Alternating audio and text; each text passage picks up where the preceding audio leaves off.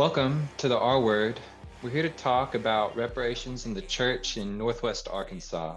Today, I'm joined by my friend and co-host Dustin McGowan to discuss an interview that I recorded with Propaganda. Propaganda is a poet, activist, husband, father, academic, MC, and coffee lover who has his own cold brew roasted by NWA's own Onyx Coffee Lab. You can check out terraformcoldbrew.com. Now, let's listen to the interview with Prop.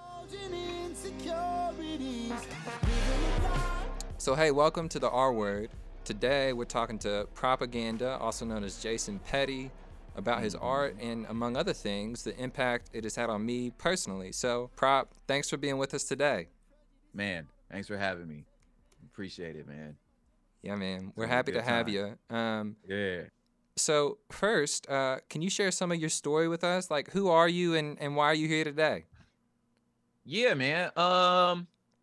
Who am I? Why am I here today? So my name's Prop, LA native, born and raised. Come from, sort of the eastern side of Los Angeles, which is pretty ethnically diverse as far as it's predominantly Mexican and Filipino. So I come from that side of town. So I kind of grew up in a pretty kind of tri-cultural space. Fell in love with hip hop really young. I was, a baby and a child, during some of the bigger movements in LA around hip hop and gangbanging and skateboarding, all that. So it's really, really cool time to be alive, as a child. A coffee nerd, got a cold brew, and like a canned sort of cold brew that actually, before you got on, I was editing a newsletter, about the re-up. Yeah. So man, my father was a, war vet, Black Panther, so I kind of had ideas of sort of justice and Blackness pretty young. The hip hop I fell in love with was one of a lot of substance and meaning. So you really having to learn how to, say what you got to say.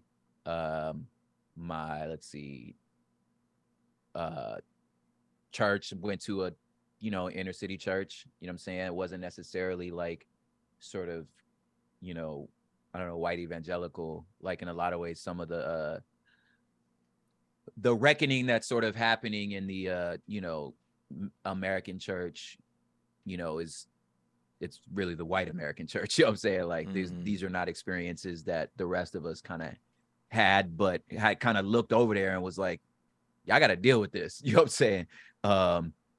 So I don't carry a good amount of the, I don't know, baggage and hurt that a lot of other believers do these days, because I just didn't come from that. I have a whole different flavor and category of church issues. But besides that, man, yeah, and I taught high school for about 6 years, 5 years, 6 years.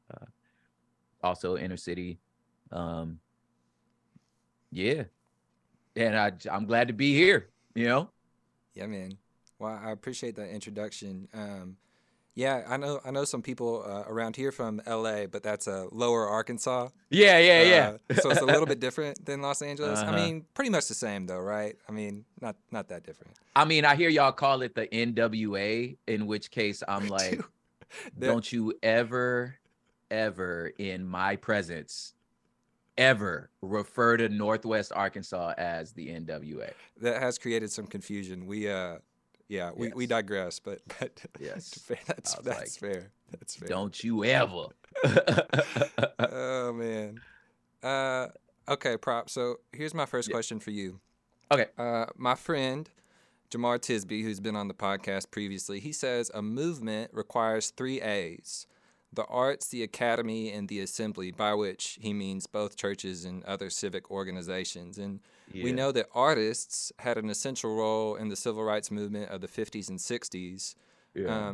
You're an artist, so what do you see? What is the role of artists in the civil rights movement or movements of today? And what is your role personally? How do you think about that? Man, first of all, Jamar's a brilliant man. I think, man, it's like the similarities of where we are and, the things we can learn from like the civil rights movement. I honestly think like there are areas to where like the time couldn't be more different. The biggest thing I think is social media, and like the idea of an influencer, who may not be an artist at all. You know what I'm saying? And because in some ways I found just me mouthing off on TikTok about what a social construct actually means.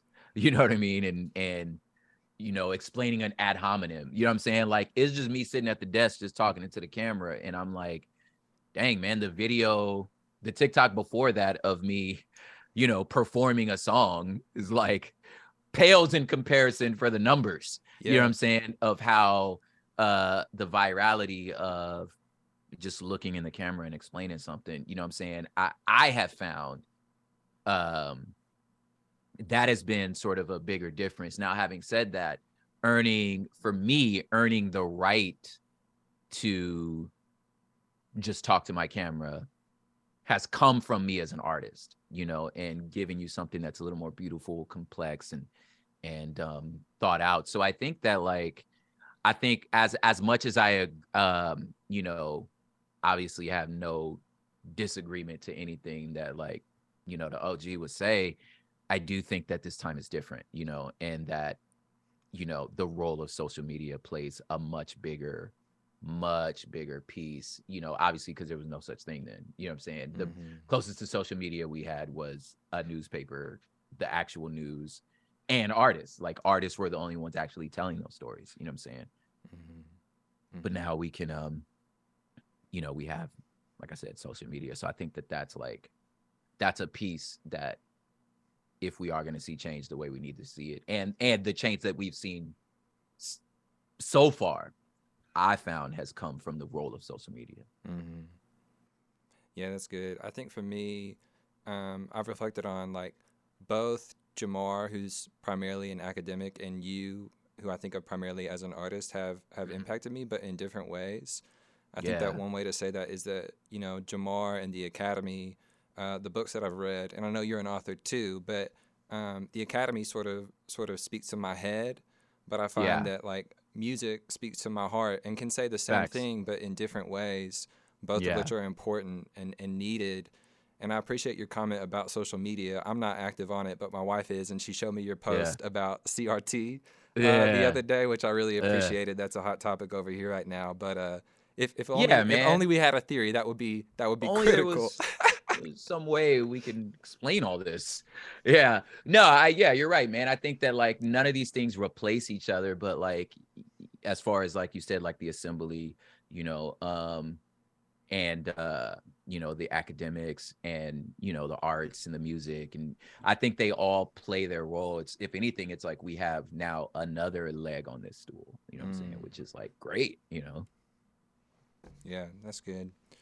I appreciated what you said in your introduction too about you being or experiencing your life in a tri-cultural way. I think that's really clear in your art, and so I want to mention that as a preface to this next question, which is posed to you primarily as a member of the African American community, but acknowledging that you are in a lot of ways at the intersections of communities and cultures. So, in Reparations, a book co-written by my friend Greg Thompson and Duke Kwan, they write that reparations requires a conversation between two groups of people, those who owe reparations and those to whom they're owed, and that each group has things to say and not to say. And I see this conversation in Playing with Fire, a song that you perform with King's Kaleidoscope, and which we've included in previous episodes of the podcast. And so I wanted to ask you, Prop, what you have to say in that song, which is one of my favorites. In writing the song, I never thought about it in terms of reparations. It was more about, it was something that Chad approached me about in his wrestle of like, dude, I really dang, I really don't have to be a part of this conversation. He felt like in his life that like I can choose to participate.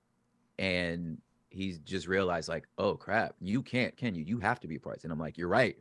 It's not a choice for me, you know? And I think his like him wanting to figure out a way to say that wasn't just so like kind of like white boy coming to this new topic as if he's an expert, you know what I'm saying? But at the same time, him wanting the in some ways the permission from me to be like, dude, it's okay if like this is the first time you thought about this. Like that's fine. Talk about it from there. You know, I'll handle the other stuff. You know what I'm saying?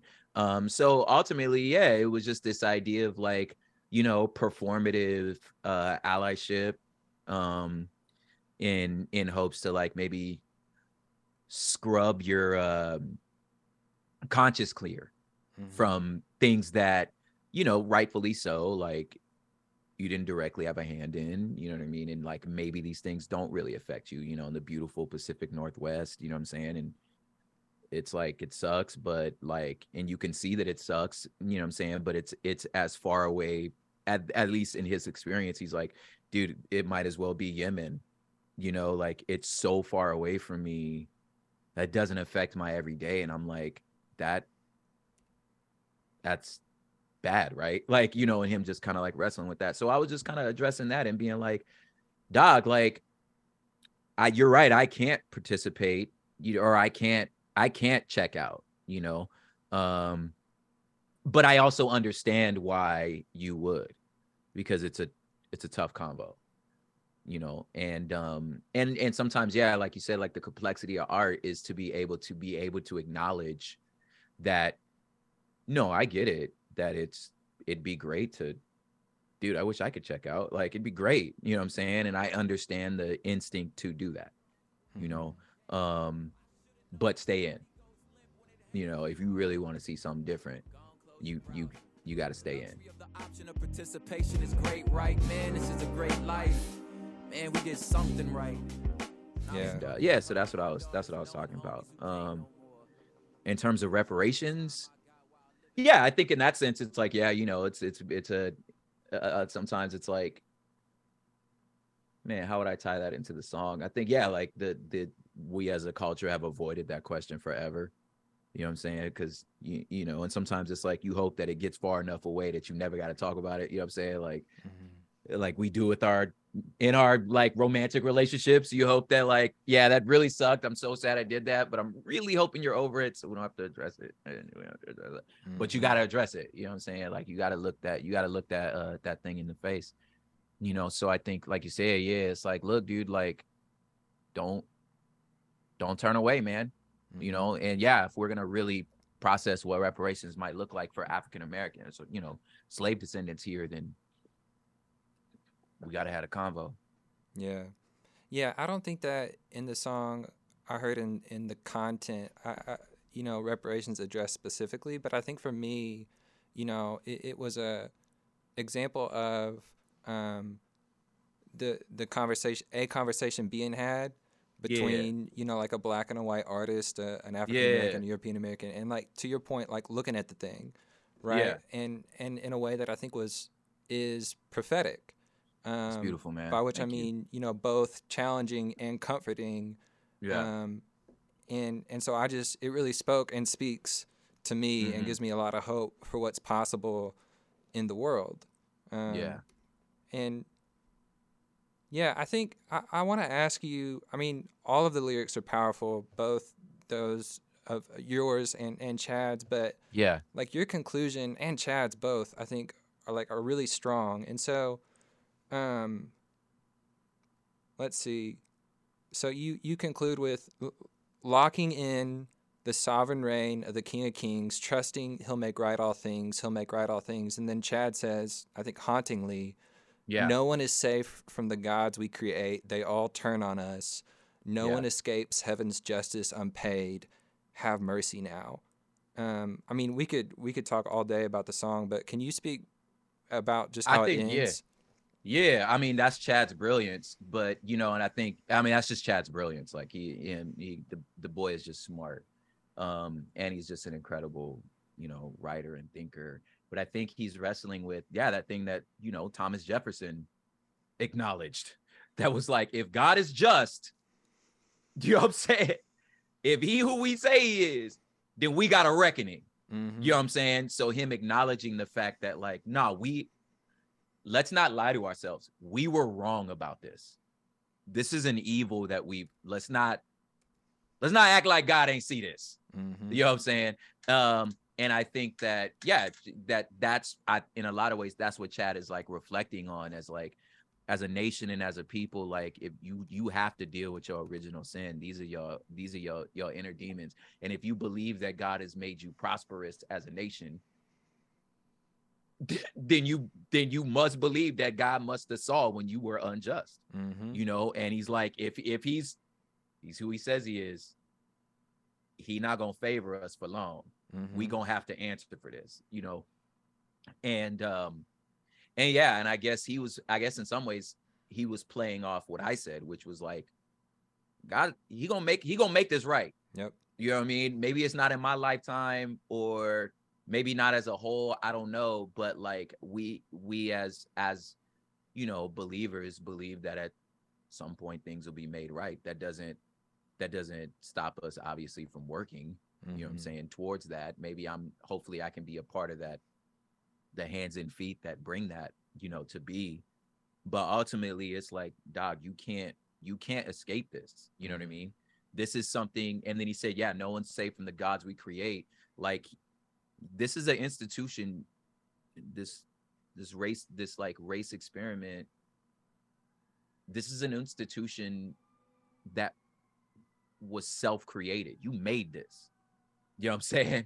So I'm like, yeah, this is your monster, that served you at one time, but it's gonna turn on you. And that's, I think, the point he's trying to make, which I think is great. Yeah, I agree. I mean, I think haunting is the primary word that comes to mind, but also like beautiful and a grace. I mean, it's a prayer at the end, like, have mercy. And I think that, anyway, but I want to transition to my next question, which is about another song that you also do with King's Kaleidoscope, another favorite. What do you know about grace? And so to feed into that question, or to introduce it, in reparations, Quan and Thompson write that part of reparations is naming lies and telling the truth. Yes.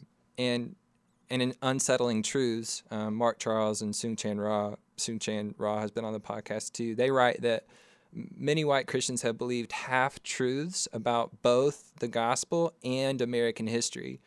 And so this reparations of truth, naming lies and telling truth, is something that I see like very clearly in your art, and telling the truth about both the gospel and American history. And I see this in songs like What Do You Know About Grace? And so the song opens, you've been hoodwinked, bamboozled, co-opted, and run amok, sold your white Jesus to prop your empire up, bought the binary, rendered unto Caesar, all because your cathedrals needed more cedar. And I could go on, but you got to tell us more about that. I mean, that's one of those verses where I'm like, I said what I said. Like, I don't know what else to like.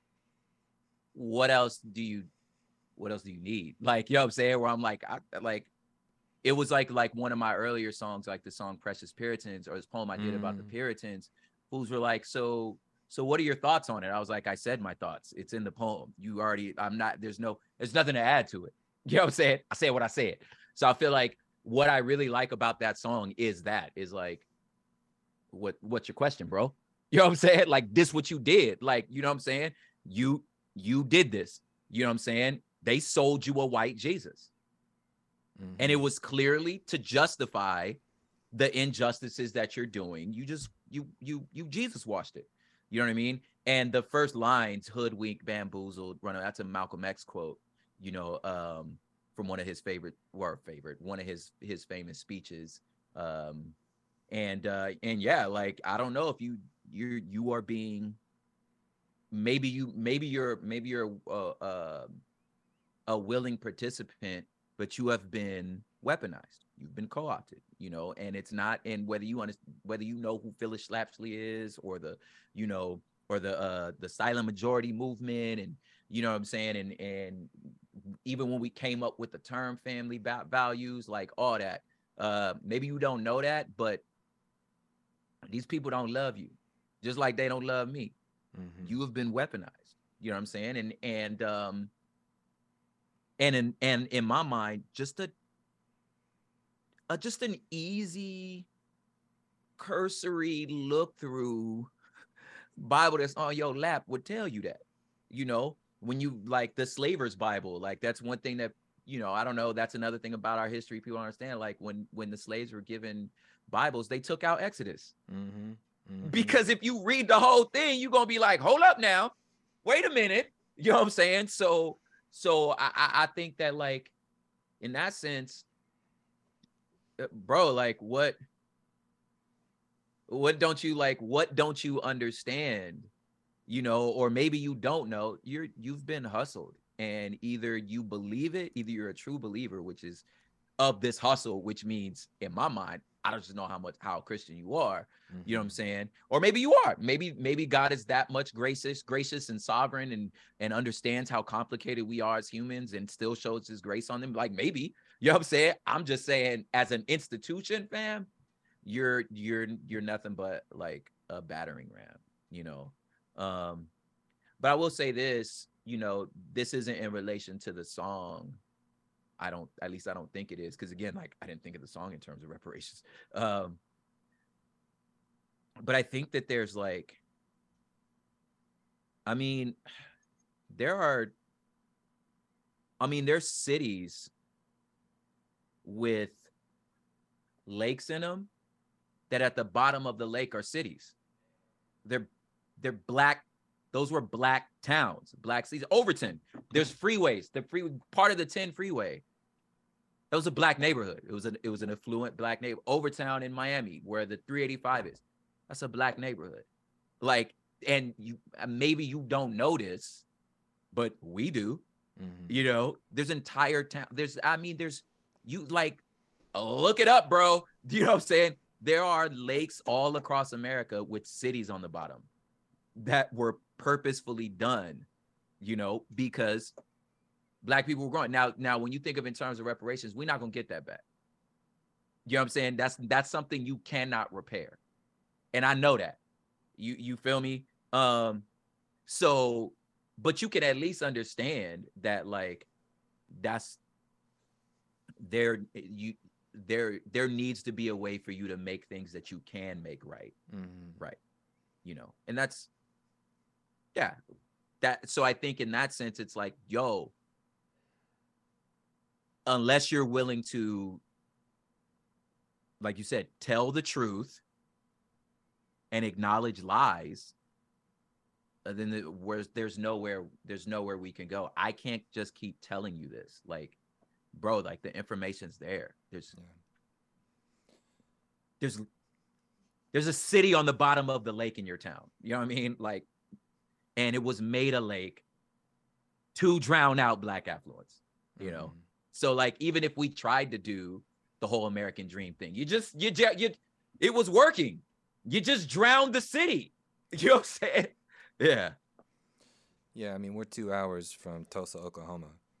Yeah, you know, with Black Wall Street. Like, yeah, I mean, you burnt it down. It was working. Yeah. Yeah. Yeah, man. Yeah, that'll preach. I think, you know, for me, I received that song and, like, I want to believe what's true, you know? Like, yeah. I mean, Jesus said you'll know the truth and the truth will make you free. And I think he was talking primarily about himself. But, yeah, you know, it's also true that, you know, we are not well served by believing lies. And I think about, you know, I read The Fire Next Time by James Baldwin, and he says, you know, the tendency among, and I think the word that he uses, Negroes, is to dismiss white people as the slightly mad victims of their own brainwashing. And I read that, yes. And I was like, whew, man, like I don't want to be bamboozled, co-opted, run amok, stole the white Jesus to prop the empire up, right? Like I want to know Jesus as he is. I want to know the story of our place as it is, like the truth about it, and then wrestle with the implications of that, because like I don't want to be enslaved by lies. Yeah. And so I receive, your work as both exhortation and invitation, into something better for everybody. Yeah, man. Dude, thank you.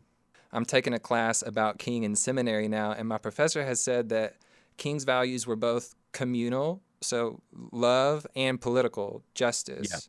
Yeah. And in my community, I see a gap between some who emphasize preaching love and others who emphasize practicing justice. And what I see is that the former, the folks who preach love, often fail to correct injustice, but the latter, the folks who are the justice folks, like they often fail to create community. But what I see in your work is a commitment to both correcting injustice and creating community. And I see this in songs like Brother, which you perform with the brilliance. And so can you talk about that in your art? And I presume that's a reflection of your life as well. Like when you're off the mic, that seems to be something that is important for you to practice as well.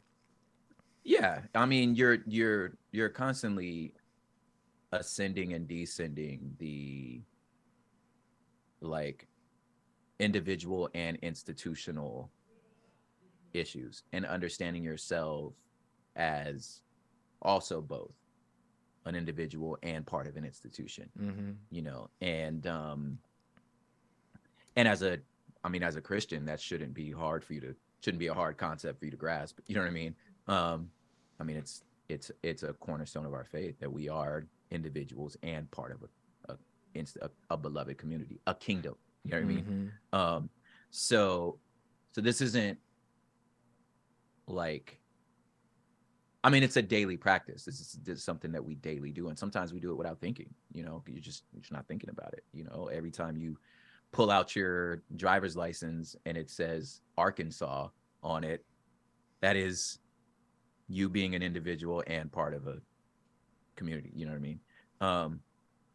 So when you understand people in such context, I mean, you're able to, forge friendships and families, and understand that, like, man, I do not affirm the racist idea that somehow white people are a different species than I am. You know what I'm saying? That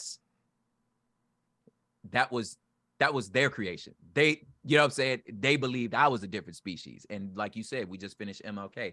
What was on his sign the whole time out there in Memphis is, ain't I a man? Like, I am a man. Like, I don't understand what you're talking about. I'm a man like you are, So I think that, like, while I understand how social constructs work, I also understand that is, like, honestly, like, I mean, that's my brother. And I understand that some of these conversations are going to be very hard for you. There's my wife just taught me this term, an epistemic fracture.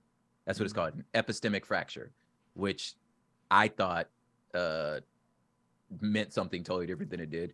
But what it means is, to get academic on you, like as in like epistemology, right? So like how you know what you know. An epistemic fracture is when somebody comes in and you learn something that just fractures your whole concept of reality, right? And of how things work. So when we say to, the red-blooded, July 4th barbecuing, red-blooded American that, no, our country was not founded on Christian values. No, they did not mean all men are created equal, You know what I'm saying?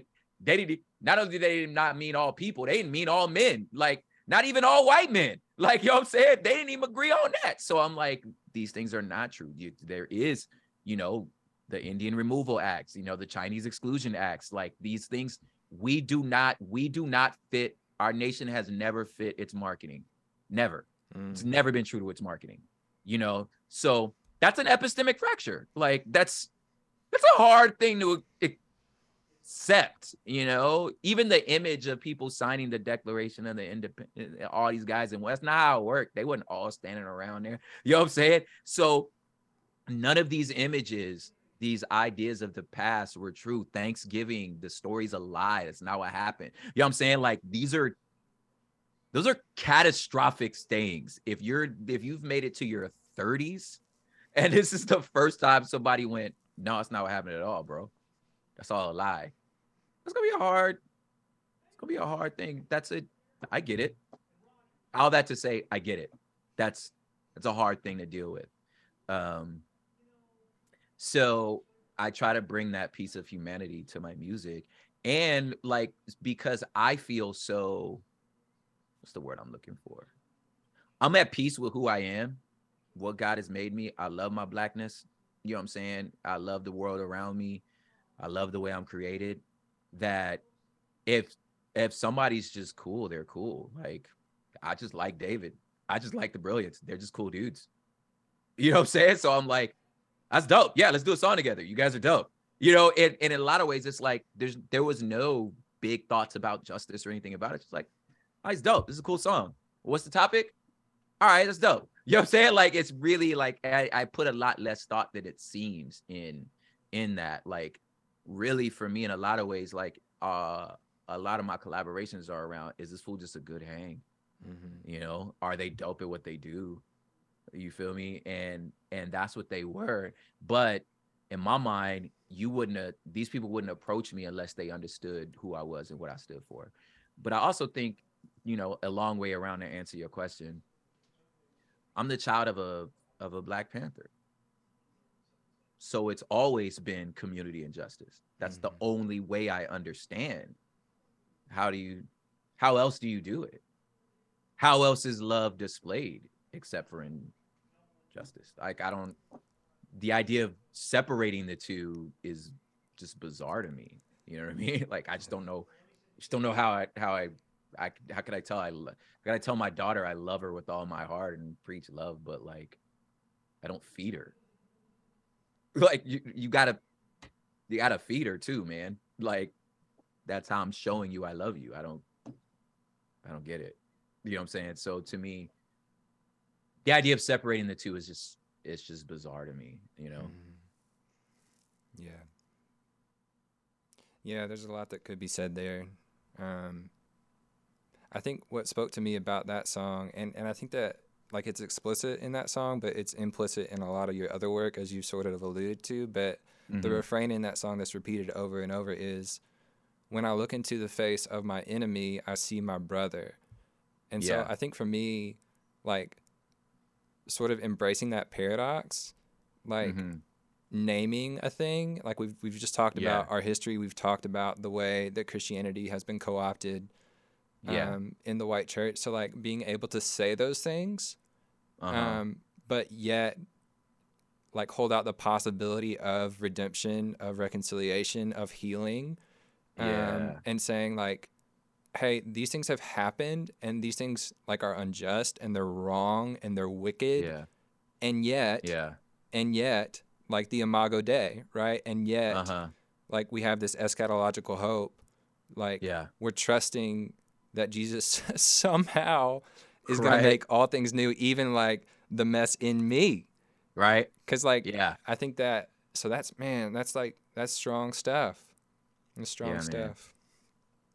Nah, it's real, man. Like, that's real. It's an interesting place to be, to live in that sort of tension, you know, and kind of be okay with it. You know what I'm saying? Whether it's whether it's a justice tension or even like a theological tension, to be like, really, okay, really, he's gonna make it right. Really, you're like, yo, wait, okay, guys, let's stop for a second. That's really what I believe. You know what I'm saying? Like, it's a tough, like, because especially if you looking at scripture and you like, I mean, well, one time he made things right by just flooding the earth. Am I looking, is that what I'm hoping for? Like, you know what I'm saying? Like, this the same God that added you know, put boils on buttholes. Like, is this really what we hoping for? Like, okay, guys, I don't know if is this what we want? You know what I'm saying? So like that tension is a tough tension. You know what I'm saying? I you know, I'm being funny, but I'm just like trying to point out sometimes like there are some things about our faith that are like not only our tension and hoping that we see a just world, but even believing that God is gonna do what we believe He is. It's also a tough lift sometimes. Yeah, just being real. You know what I'm saying? Yeah. Lee, you were laughing. Is that gonna make it on the radio? You think? Yeah, you better keep that in there. All right.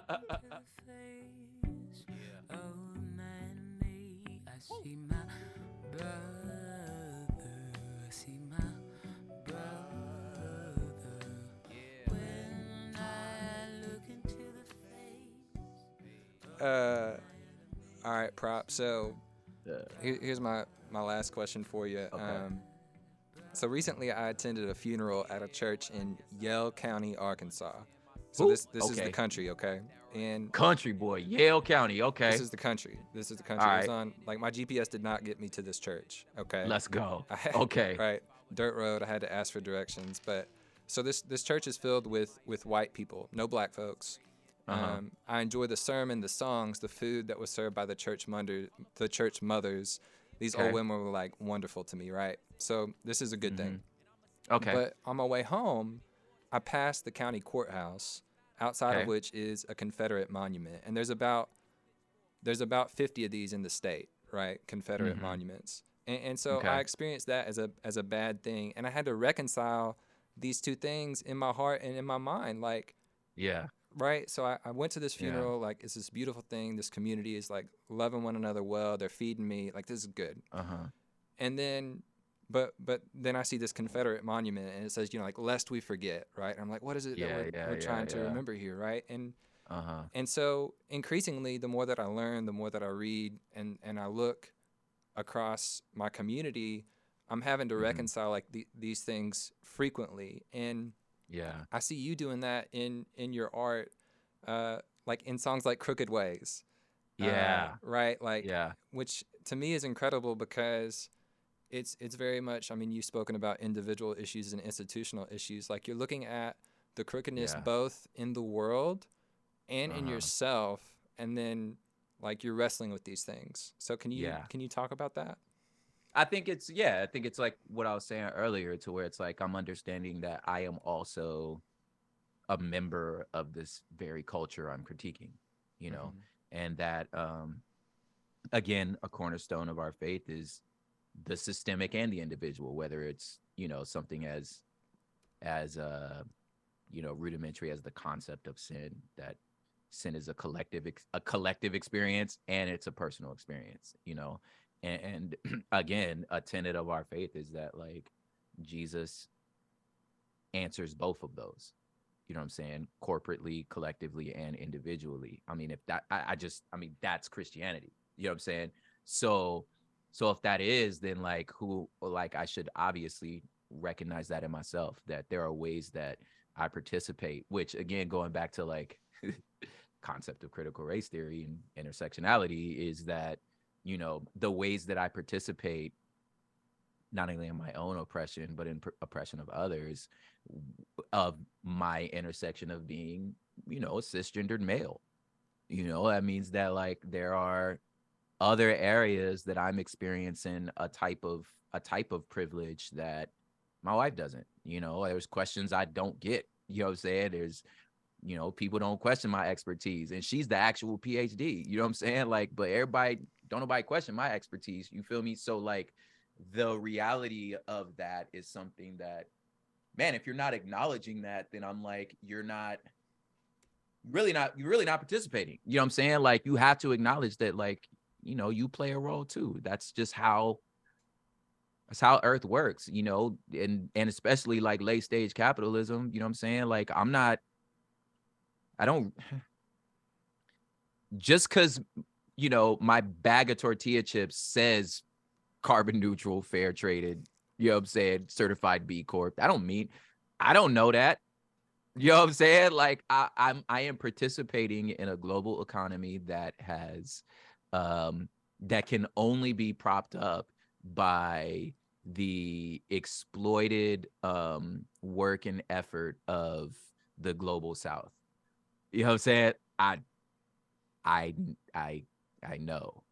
You know, the t-shirts I try to sell, I do my best. You know what I'm saying? I go to places that are, you know, I try to find blanks that are either recycled or, you know, cruelty free. You know what I'm saying?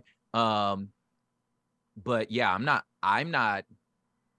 not flying to Pakistan to make sure that this hat was made correctly. You feel me? Like, I'm participating in something that I know, at least in the back of my hand, that I got blood on my hands too, you know? And I think that acknowledgement could either drive you crazy or it can, like, you know, calibrate your grace towards people. You know what I'm saying? In that we're all kind of like, we all got something we got to figure out. You feel me? And hopefully I'm modeling that transparency and that willingness to do my part, you know what I'm saying, to make things better in as best as I can, even in things that, like, someone might logically be able to say, well, bro, that's kind of not your fault. You know what I'm saying? And I'm like, well, it is though. It is, you know what I'm saying? And as, like, grandiose as that might sound, it's also just, it's true. I participate, you know, and you just gotta, like, yo, it is what it is. We all participate. Yeah. Man, well, Prop, thanks for your time today, for being a new friend and a teacher to me. It's an honor. It's an honor, man. It's an honor, especially to hear, like, you know, you put music out and it just goes into the ethereal space and you're like, I don't know if anybody heard this. You know what I'm saying? It's dope to hear that, like, you know, your words matter, you know, so thank you. Yeah, man. My pleasure. Your words especially do matter and have to me and to many. With that, Prop, do you have any last words for our audience today? Anything you want to share in closing? Yeah, man, I would just say, you know, culture is us. It's as healed as we are, you know, and we, you know, we can make choices to build the world we want to live in, you know what I'm saying? And that world should be one that is grace-filled and loving and supportive. So just be that. You feel me? And you're right. Yeah, all ideas aren't equal. I don't have to hold you that. Some ideas are very damaging and bad. You know what I'm saying? But there's ways for me to push towards a livable world. You know what I'm saying? And be good listeners and understand where people are coming from. Because at the end of the day, I think we all just hope our kids eat well and have a planet to exist on. You know. And reparations now.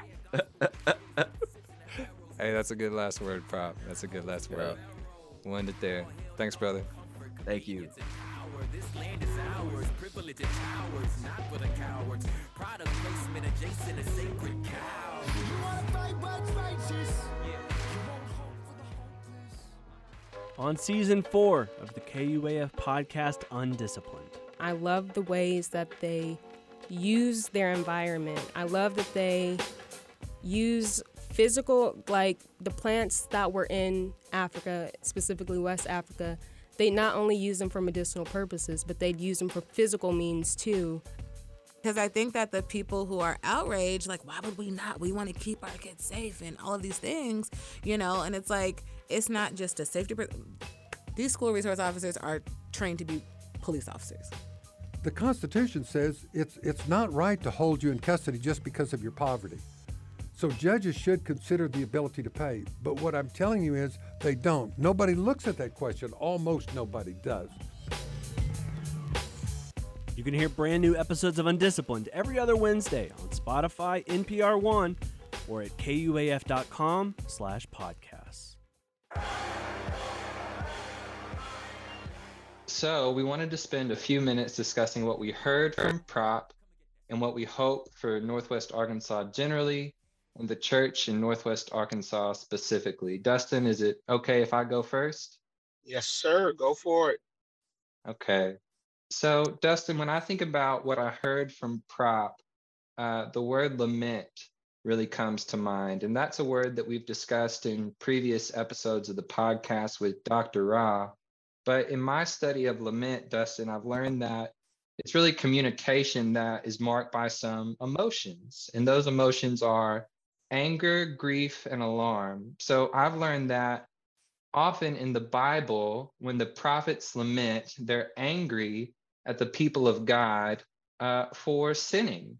They're also grieved because they speak as one of the people of God to the people of God. It's a communication within the family of God about sin. And then thirdly, alarm, because we believe that sin has consequences, negative consequences for us. And so when I listen to prop music and in our conversation in the interview, that word lament really came to mind. But what I've also learned, Dustin, and heard from Prop in the song "Playing with Fire," there's this dynamic. The lyric of the song is, "I told y'all be about it.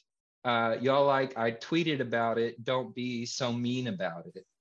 And so what I've learned and sometimes been guilty of is when people, specifically Black people, speak truth to me, that implicates me and implicates me as a part of this group of white people, and tell me, Lowell, you need to be about it. You need to repent, repair.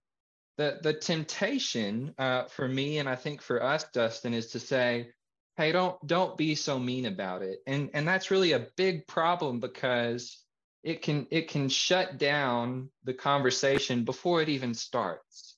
Because I can say to you, Dustin, hey, I don't want to listen to what you have to say because of how it makes me feel. And that's a big problem. And so I think that's really the primary thing that I heard from Prop, is that when folks say to us, be about it, it's really important that we be slow to say, don't be so mean about it, but we really listen and receive that lament. So Dustin, what about you? What did you hear? Yeah, I first want to say, yeah, I resonate with that thought because I think it's, um, I've heard so many times over the course of my work in this space of people uh, trying to put the onus on oppressed, marginalized groups to communicate their needs more nicely versus to listen to the harm that has been done and to be moved in empathy to do something about it. No, talk to me nice, and then we can have a conversation.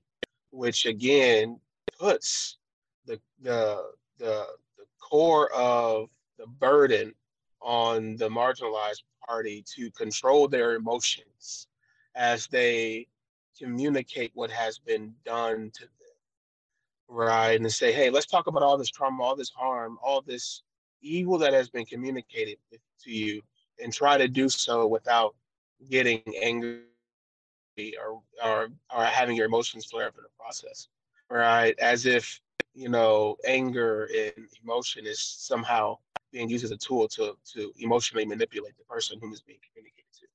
And so, yeah, I think that's vital. I think when I also talk about what I hear, I think a part of that is in the portion of the conversation earlier on where Prop mentioned performative allyship,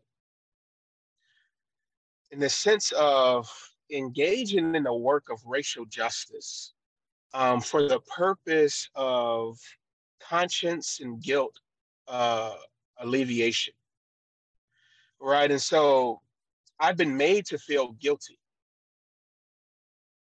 And so what I want to do is to do enough good or work that will make me feel better about myself, right? And the problem that I have with this is that it is incredibly common, right? It is far more common to get people who are more performative allies than people who are in it for the long term to actually see justice achieved, right? Realized, experienced, because we have this sense of shame and guilt being such a powerful force that that becomes my driver versus my connection to human beings and the humanizing of them, the affirming of that dignity, and the realization that justice has been violated and we live in an unjust society that we need to work to make more just. And that becomes, the measuring stick of what do I do and how long do I do it, right? Which has, I think, personally for me, like, which has caused me to not want to engage in certain spaces, right? When we start to have panels, we start to have some of these kind of events that are more centered around this reconciliation and informing, and that kind of at the end, you can feel like you check the box off a list. Like, I've learned something, I've listened to something, and now, I've done my part, and then I can opt back out of that. And because the problem with performative allyship in its essence is that it puts the the the, the highlight on how I'm feeling personally about it, right? Not really the evil and the brokenness of the issue itself and the people that is directly harming. It is about how I feel about what's going on, not what's actually going on, and the people who are being harmed by that. Right? I think about it in light of, like, the parable of the Good Samaritan. Right? All the people who walk past the man on the side of the road are people whom were on the way to get their guilt alleviated in the temple. Right? They were headed to the temple to offer sacrifice so that they could appease their own personal guilt. Right? And in the process of that, they completely overlooked and missed the opportunity to demonstrate and live justly on their way to that. Right? Even in the irony of adding more guilt and shame to themselves by doing so. Right? And that in and of itself demonstrates the problem that I have with performative allyship, that it doesn't move the needle. It doesn't do any good, right? It actually, I think, does more harm than good in the long run, right? Because what you do is that you give people the illusion of friendship and support that has no weight to it, has no substance to it. And then you begin to lean on that, and you end up falling on your face. And then what happens when you lean on a structure and it's not, hasn't supported you as it should have in the past, right? You no longer trust those supports. And so it begins to create these relational dynamics to where, between people groups, right, there becomes even more distrust than what had already existed before. That's good, Dustin. Is there anything else that you heard that you want to comment on? Yeah, there's a couple. I think the conversation was really rich. I can't think of the quote exactly from Baldwin that was mentioned, but it was in the line of uh, basically making Black people being made to feel and seem like they are pouty children, right? Who don't have much to be angry about. Maybe when I finish, you could give us that quote more directly.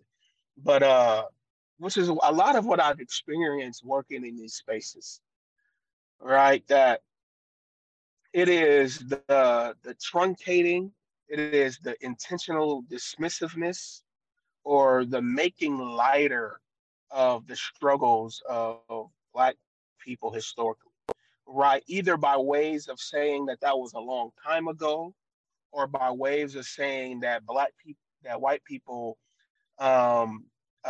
didn't have evil motives, or that they were doing the best they could, or they were, even having the audacity to say that they were kind to slaves, or all kinds of things, right? To try to dismiss this, or even to project this sense that the real problem has been Black people all along, right? And that they had a better work ethic, they had a better attitude, they had more buy-in into this American system, all kinds of things that the issues wouldn't be. And that the issues that we have now are issues that are made up in our own heads, that we're making them up. And a lot of people don't understand how dehumanizing those statements are, right? Because what you begin to actually say is that Black people do not have a firm grasp on reality, right? That the world in which we are living in is not real, and that we have mental issues that are preventing us from seeing reality as it really is, right? And that is an incredibly dehumanizing thing to try to tell a person that the world in which they are experiencing it is not real, right? And so I think there's a lot there which has continued to perpetually happen, and right, and we're kind of seeing now in our social political, you know, conversations that are happening, that around the heart of racialized history in our country, right? Someone just saying in Oklahoma, right, that uh, that the the Tulsa race riot wasn't really about race, right? Things like that, to try to say, hey, Black people are making up this narrative that's not true. And so, that's really a problem. And then one thing, and the last thing that I just wanted to say was just around the Thomas Jefferson quote, where Thomas Jefferson says, I indeed tremble for my country when I think about the fact that God is just, and God's justice cannot sleep forever. And he says this in his Virginia notes around slavery and the reckoning that is inevitable to come to the country as a result of the sin of white supremacy and slavery. And to live in another present cultural moment of this passed down generational idea that we can elude the justice of God that is imminent, that we can kick the can down the road to other generations to deal with the sins of our present and not have to deal with them, right? Holistic, right? That the conversation we're having around reparations and racial justice, these are conversations that, right, take place in Reconstruction America, right? And nothing really gets done at all about that, right? And what we actually get ushered into is era of racialized terror, right? And so to consistently live in this perpetual reality around racial justice being ignored, and to not really believe as Christians that God will move to bring about justice against those who are perpetuating injustice, right? Which is what we live in now. Like, we live in this reality of people who have co-opted the faith and who have believed that they can, right, live against justice, right, and there is no reckoning on the way. And so I've just thought heavily about that, and about what that looks like. And I think about King. Let justice roll down like water, and righteousness like a mighty stream. And know that the arc of history, as King says, bends towards justice, right? And to believe that, right, and to hold on to that, and to live in a present moment when the structures, especially in the state that we reside in, right, in Arkansas, are pushing that against that arc that bends towards justice.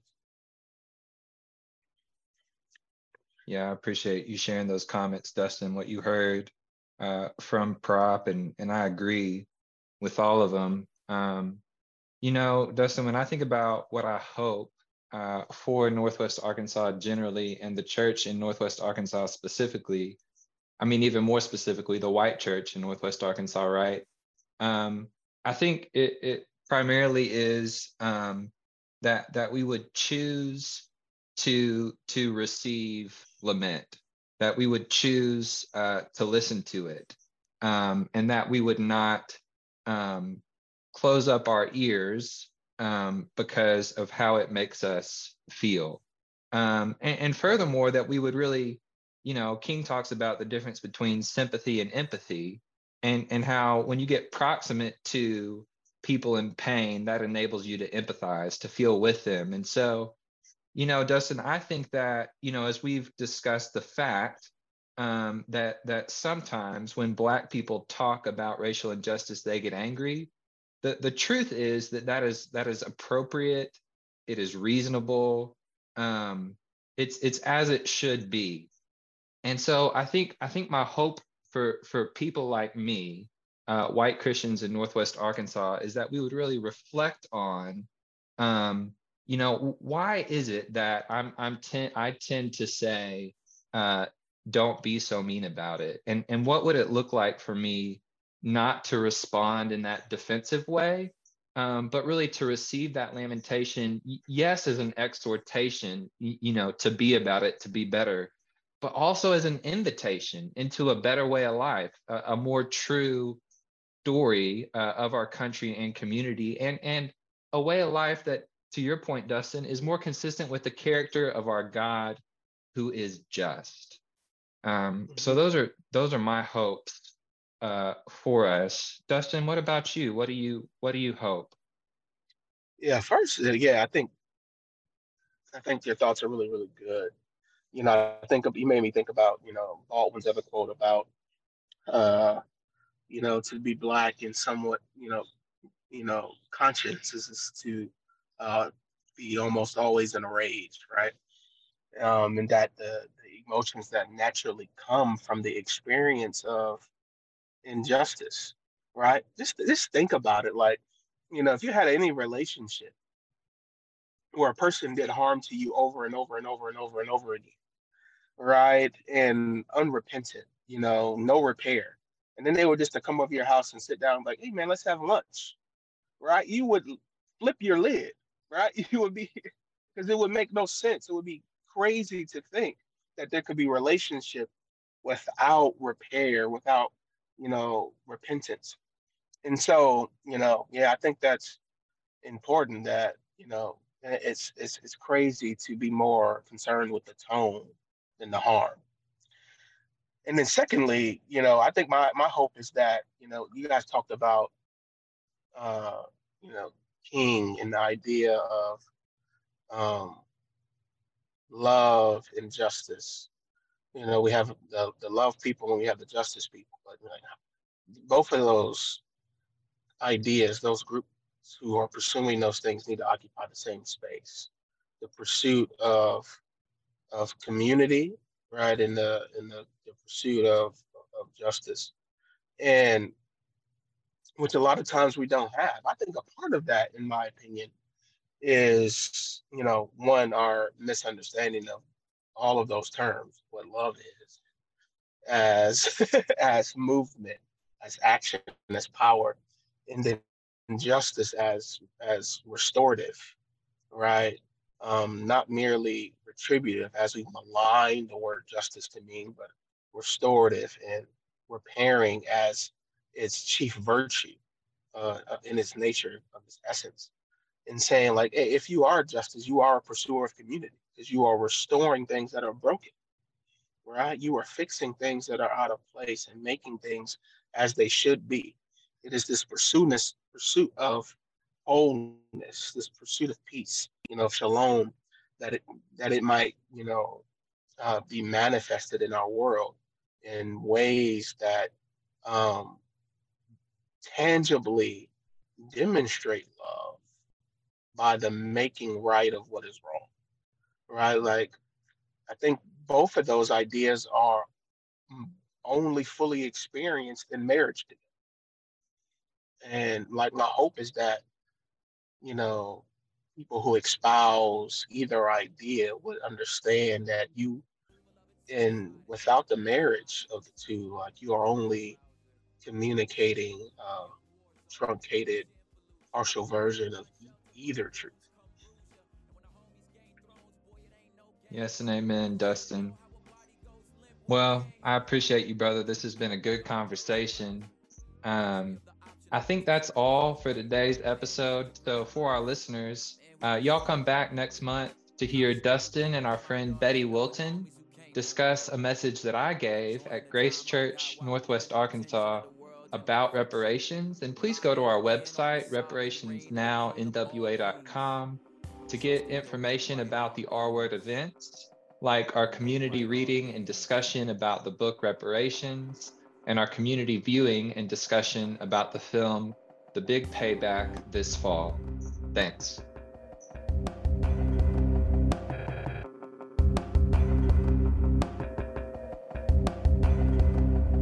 No one is safe from the gods we create. They all turn on us. No one escapes heaven's justice unpaid.